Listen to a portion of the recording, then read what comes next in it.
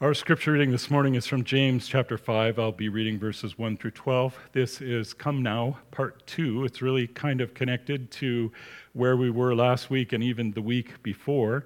So I'll be referring back a little bit to some of the things that we've discussed in prior sermons. But reading this morning from James 5, verses 1 through 12. Come now, you rich, weep and howl for the miseries that are coming upon you. Your riches have rotted, and your garments are moth-eaten. Your gold and silver have corroded, and their corrosion will be evidence against you, and will eat your flesh like fire. You have laid up treasure in the last days. Behold, the wages of the laborers who mowed your fields, which you kept back by fraud, are crying out against you, and the cries of the harvesters have reached the ears of the Lord of hosts. You have lived on the earth in luxury and self-indulgence. You have fattened your hearts in a day of slaughter. You have condemned and murdered the righteous person. He does not resist you. Be patient, therefore, brothers, until the coming of the Lord. See how the farmer waits for the precious fruit of the earth, being patient about it, until it receives the early and the late rains. You also be patient. Establish your hearts, for the coming of the Lord is at hand. Do not grumble against one another, brothers, so that you may not be judged. Behold, the judge is standing at the door. As an example of suffering and patience, brothers, take the prophets who spoke in the name of the Lord. Behold, we consider those blessed who remain steadfast. You have heard of the steadfastness of Job, and you have seen the purpose of the Lord, how the Lord is compassionate and merciful. But above all, my brothers, do not swear, either by heaven or by earth or by any other oath, but let your yes be yes and your no be no, so that you may not fall under condemnation. This is God's word for his people this morning. May the Spirit give us ears to hear what God is saying to the church. Last Lord's Day, I was speaking about the text that starts Come Now in James chapter 4, speaking about the idea of making plans, and not just the plans, but the attitude behind the plan. And I noted in that context, James was not disputing that there is wisdom in good planning. He just wasn't. That's not the point of what he's saying. And James was absolutely not railing against the idea of someone conducting themselves with the idea of making a profit or doing business or being successful in their life. Rather, he was saying, come now, you who make your plans, and think, in the words of the poet William Ernest Henley, I am the master of my fate. I am the captain of my soul. As we noted last Sunday, James' problem was not with planning per se. It was with the attitude that was revealed behind that bold statement, I will go here and there, and I will conduct business for about a year, and I will make profit. It was with the assumption that as the master of our own fate, having made such a plan, we could then control both the implementation and the outcome of that plan.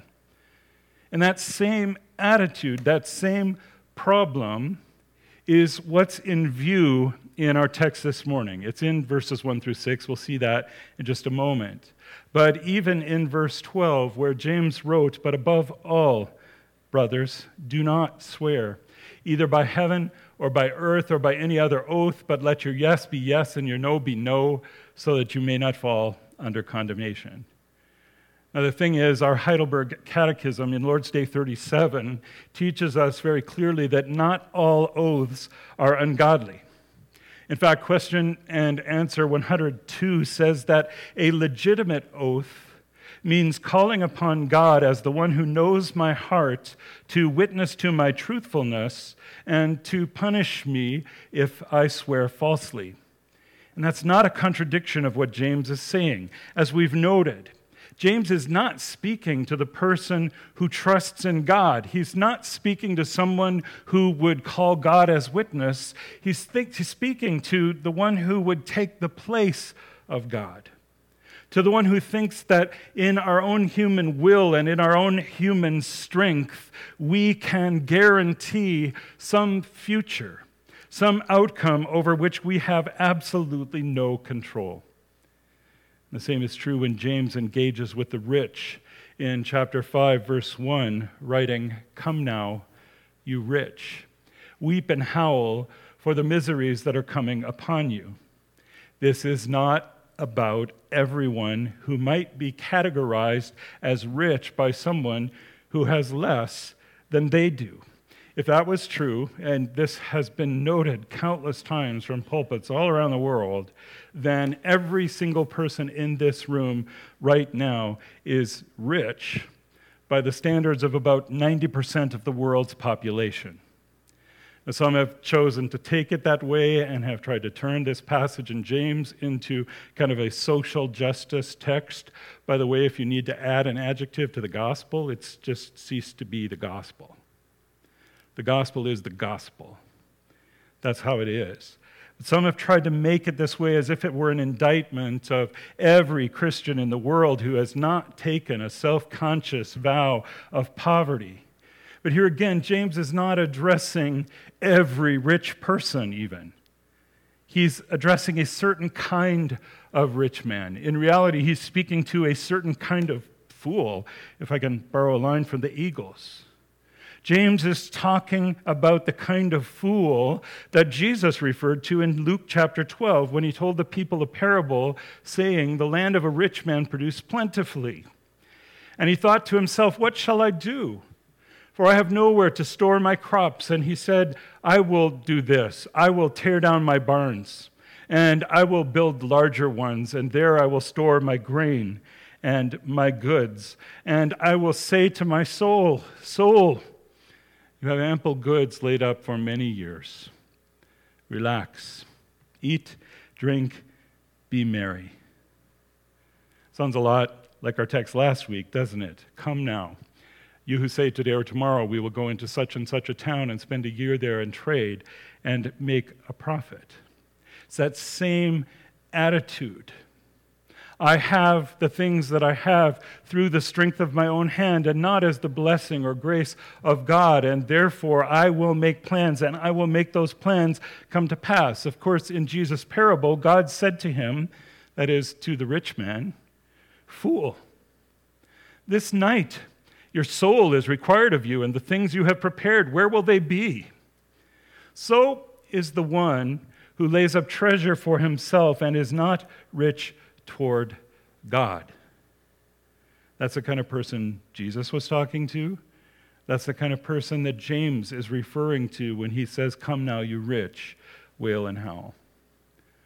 A little bit later in the same text in Luke chapter 12, Jesus went on to say to the very same audience, "Provide yourselves with money bags that do not grow old, with a treasure in the heavens that does not fail, where no thief approaches and no moth destroys." Now note the contrast between what Jesus says in Luke 12 about the rich who are laying up wealth for themselves but are not rich toward God, and what James says in chapter 5. James is speaking to the same sort of rich people, the same sort of fools, and he goes on in verse 2 of chapter 5, "Your riches have rotted and your garments are moth-eaten." Well, Jesus said, be careful to store up treasure that doesn't rot. Be careful to lay up treasure that the moths cannot get to. "But your riches have rotted and your garments are moth-eaten. Your gold and silver have corroded, and their corrosion will be evidence against you and will eat flesh like fire."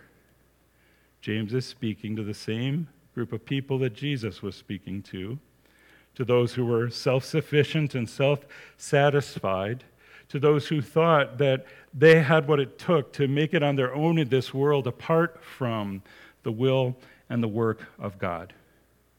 Furthermore, James goes on to say to those people, "You have laid up treasure in the last days." Now, I apologize because some of what I'm about to say will make more sense to those of you who were here through the Revelation series. If you want to talk about it, feel free to come and ask me questions. But James is making essentially the same point that Jesus was making in Luke chapter 12. That statement there in verse 20, "Fool, this night your soul is required of you," is most often taken to refer to the fool's death, and it certainly does within the framework of that story.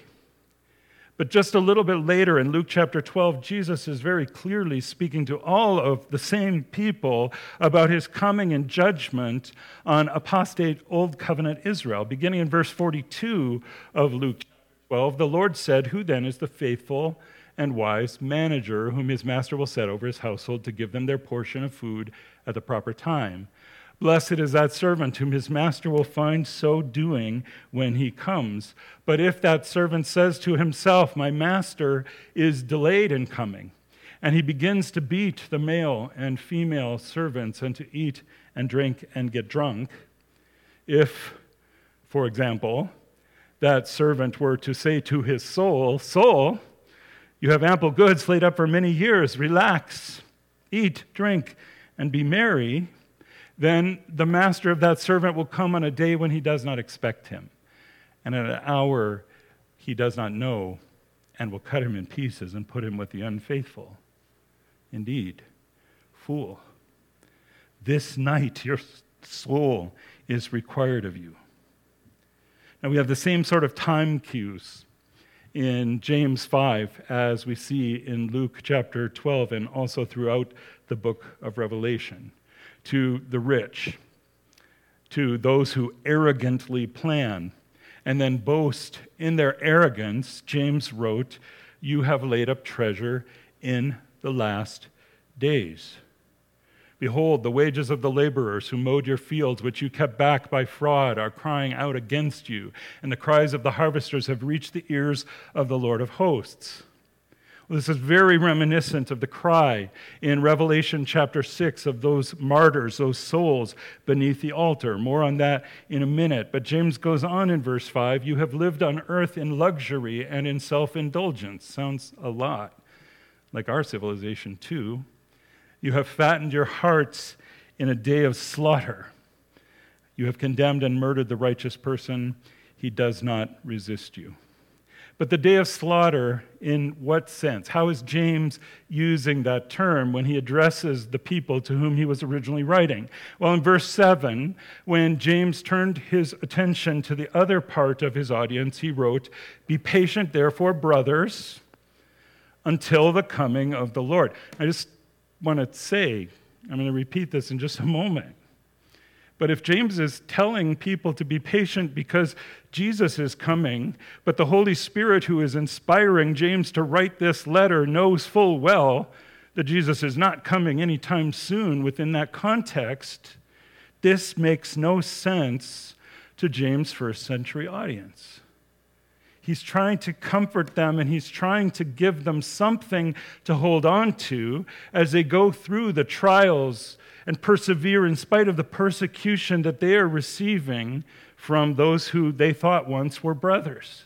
"Be patient, therefore, until the coming of the Lord. See how the farmer waits for the precious fruit of the earth, being patient about it, until it receives the early and the late rains. You also be patient. Establish your hearts, for the coming of the Lord is at hand." And again in verse 9, "Do not grumble against one another, brothers, so that you may not be judged. Behold, the judge is standing at the door." I made this point several times as we went through Revelation, but if the phrases "in the last days," "at hand," and "standing at the door" really mean, behold, the judge may return sometime in the next 2,000 or 3,000 years, maybe even longer than that, then all of these statements that James is making to the people to whom he's writing amount to little more than a kind of a deceptive scare tactic. But if we understand that James was writing just a few years earlier to essentially the very same people that John addressed in the book of Revelation, then this is a proclamation of imminent judgment for them. Within 3 decades or so, their way of life will come to an end completely. They will receive the judgment that God has planned for those who rejected his covenant and crucified his Son. But it's not just a proclamation of imminent judgment. It's also a last-ditch call to repentance on the part of those who were making themselves rich at the expense of others, but were not rich toward God. It's a call to repentance on the part of those who were fattening their hearts in a day of slaughter. It's the gospel call of repentance, because that's how the gospel works. We are called to recognize our sin and our brokenness and the fact that we are separated from God, and we are called to repent and to turn to Him in faith. And the Apostle Paul said that call to repentance would go to the Jew first. Jesus said it would go to Jerusalem, to Judea, to Samaria, and ultimately to the uttermost parts of the earth. Well, James is writing during that time when that gospel call is going out to Jerusalem and to Judea. And he's writing, holding out a hope of repentance to those that are rich in human terms and not rich towards God, hoping that if they recognize that the last days have come upon them, that everything they had counted on as being stable was about to be swept away, that perhaps they too would submit to God and resist the devil. In chapter 4, verse 9, James wrote, "Be wretched, mourn, and weep. Let your laughter be turned to mourning and your joy to gloom." That is what repentance looks like. It's a change of mind. It's a change of mind about where we have been and what we have been holding on to, where we reject those things and we look to God. Same thing Jesus was talking about under a different rubric when he said, if anyone would come after me, he must deny himself, take up his cross, and follow me. That's what repentance looks like. Be wretched and mourn and weep. Blessed are those who mourn, for they will be comforted. Come now, you rich, weep and howl for the miseries that are coming upon you. It's a call to repentance to those who were alive at the time of James' writing, facing what they were facing, and it's a call to repentance to every last one of us who reads the words of this letter, whatever our historical context may be. But for those who would refuse, then and now, it is nothing less than a proclamation of the righteous judgment of God on those who hear His word but are not doers of His word. Now, why do I point out that historical context? Because James said, "Weep and howl for the miseries that are coming upon you." Those miseries came upon them. God keeps His promises. God does what He says He's going to do. So we're not facing exactly the same circumstance, the same kinds of judgment that the people in James' day in first century Jerusalem were facing. But we do know from what we looked at last week, what is your life? It's a mist. It appears for a little while, and then the sun comes up, and it's gone. And every one of us will stand before a holy God. And if God was faithful to keep His word then, He will keep His word now. And this is a proclamation. It's a call to repentance. It's a proclamation of the righteous judgment of God on those who heard His word and failed to do it. Now still, James holds out hope for something better. He holds out the hope of salvation and blessedness to people in that day, to people now, to anyone who hears this gospel call and then repents and looks to the Lord alone for their salvation. For those who have done so, and hopefully that's all of us gathered here this morning, the prospect of the judge standing at the door inspires faithfulness, not fear. In the Heidelberg Catechism, again, we're asked, why is it a comfort to us to know that He will come again to judge the living and the dead? And we're taught that's a comfort to us because the very one who will stand as our judge is the one who died in our place. He's the one who took our sin upon Him and died for us, giving His body and His blood. So there's no fear in that idea that He is coming to judge because we trust in Him. To judge us not for our works and all the times that we have failed, but to judge us for the fact that we have looked to Him and to Him alone in faith and repentance. So the challenge for us is not in the worrying. What if this is the end of the world? Oh, well, folks, if it is, get a smile on your face. Come on. If this is the end of the world, that means Jesus is going to be here, and all of this is going to... Why would we be afraid of that? Why would we ever be afraid of the idea that maybe today, maybe tomorrow, we will meet our Savior, Jesus Christ, and we will stand in glory with Him before the Father's throne, and we will worship Him, and we will see Him as He is, and we will know Him as we ourselves are known? What in the world could make us afraid in that?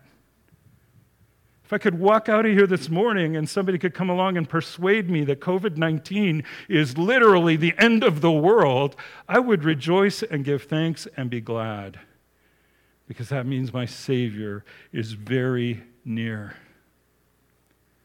He was for them in James' day. He was standing at the door, but it didn't inspire fear. It inspired faithfulness. It didn't inspire worry. James wrote, "Be patient, therefore, brothers, until the coming of the Lord." Again, there's an echo here of the language used in Revelation chapter 6. They are the saints, the martyrs, the people of God, cried out from beneath the altar, saying, "O sovereign Lord, holy and true, how long before you will judge and avenge our blood on those who dwell on the land?"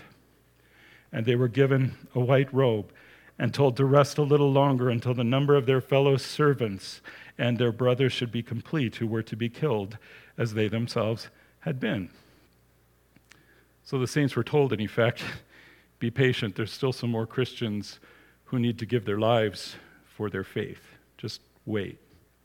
The number's not complete. Be patient, therefore, brothers, until the coming of the Lord. You will be vindicated. Rejoice, you saints and apostles and prophets, for God has given judgment for you against her. But for those to whom James was originally writing, some time was going to pass before this would all happen. So he wrote, "See how the farmer waits for the precious fruit of the earth, being patient about it, until it receives the early and the late rains. You also be patient. Establish your hearts, for the coming of the Lord is at hand." Simply put, James is just making another one of those mini illustrations. He's saying if a farmer can wait patiently for the cycles of weather and season to bring to him the fruit of his labor, for something so earthly, then surely you can be patient as you wait for the fruit of your salvation. We can be patient with one another. We can be patient with the body of Christ. We can recognize that we are still sinners, and we're still going to do things that hurt one another and rub one another the wrong way. But James says, do not grumble against one another, brothers, so that you may not be judged. Behold, the judge is standing at the door. And of course, he's reiterating his earlier instruction in chapter 4 when he said, do not speak evil against one another, brothers. The one who speaks evil against a brother, the one who slanders, if we wanted to translate that literally, or judges his brother, speaks evil against the law and judges the law. But if you judge the law, you are not a doer of the law, but a judge. There is only one lawgiver and judge, he who is able to save and to destroy. But who are you to judge your neighbor? So don't. Just don't. Don't speak evil. Don't slander. Don't judge. Don't even grumble, James says. Just be patient. A day will come when we will all be perfect, when all of the rough edges have been honed away and we reflect the glory of God in the face of Christ Jesus. That day will come. It's just not going to come for a while, so be patient with one another. Furthermore, James says, be patient with your circumstances. Be patient with the circumstances of the world in which you live. Verse 10, as an example of suffering and patience, brothers, take the prophets who spoke in the name of the Lord. Behold, we consider those blessed who remain steadfast. I love this next illustration. I wish I had time to delve into it. You have heard of the steadfastness of Job. I talked about that a little bit on a previous sermon. But remember, Job is that guy in the Old Testament who lost everything he owned, his business, and his entire family, all in the space of a couple of days' time. He lost it all.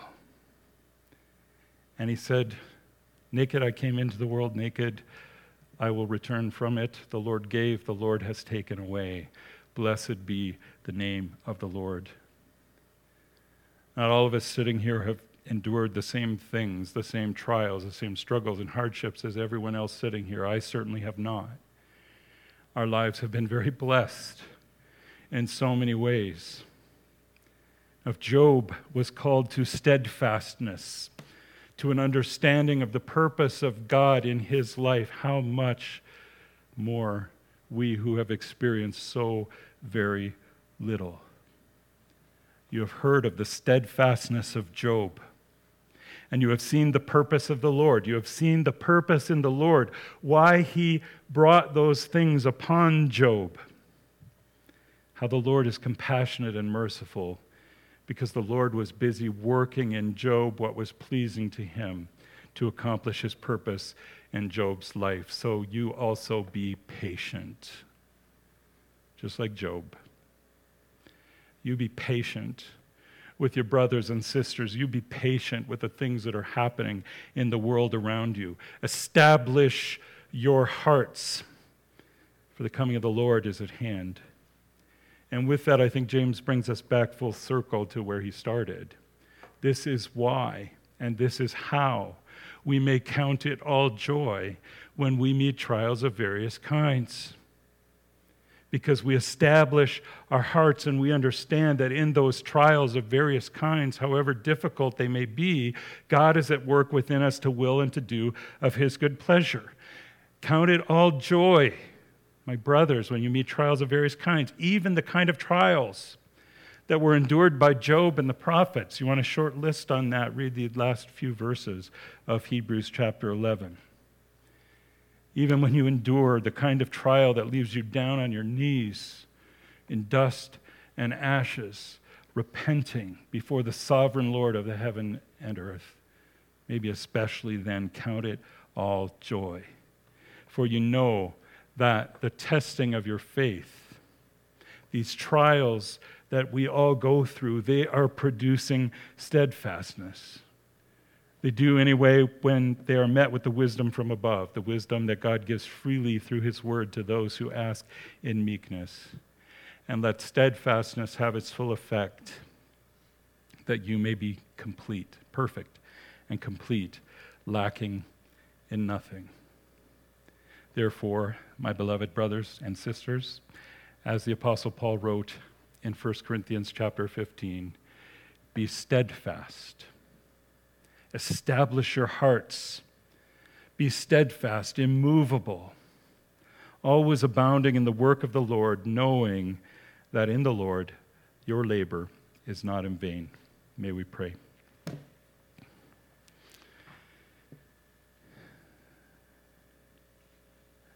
Father, take your word, plant it deep in us, shape and fashion us. For your glory, we pray. In the name of Jesus, our Savior, amen.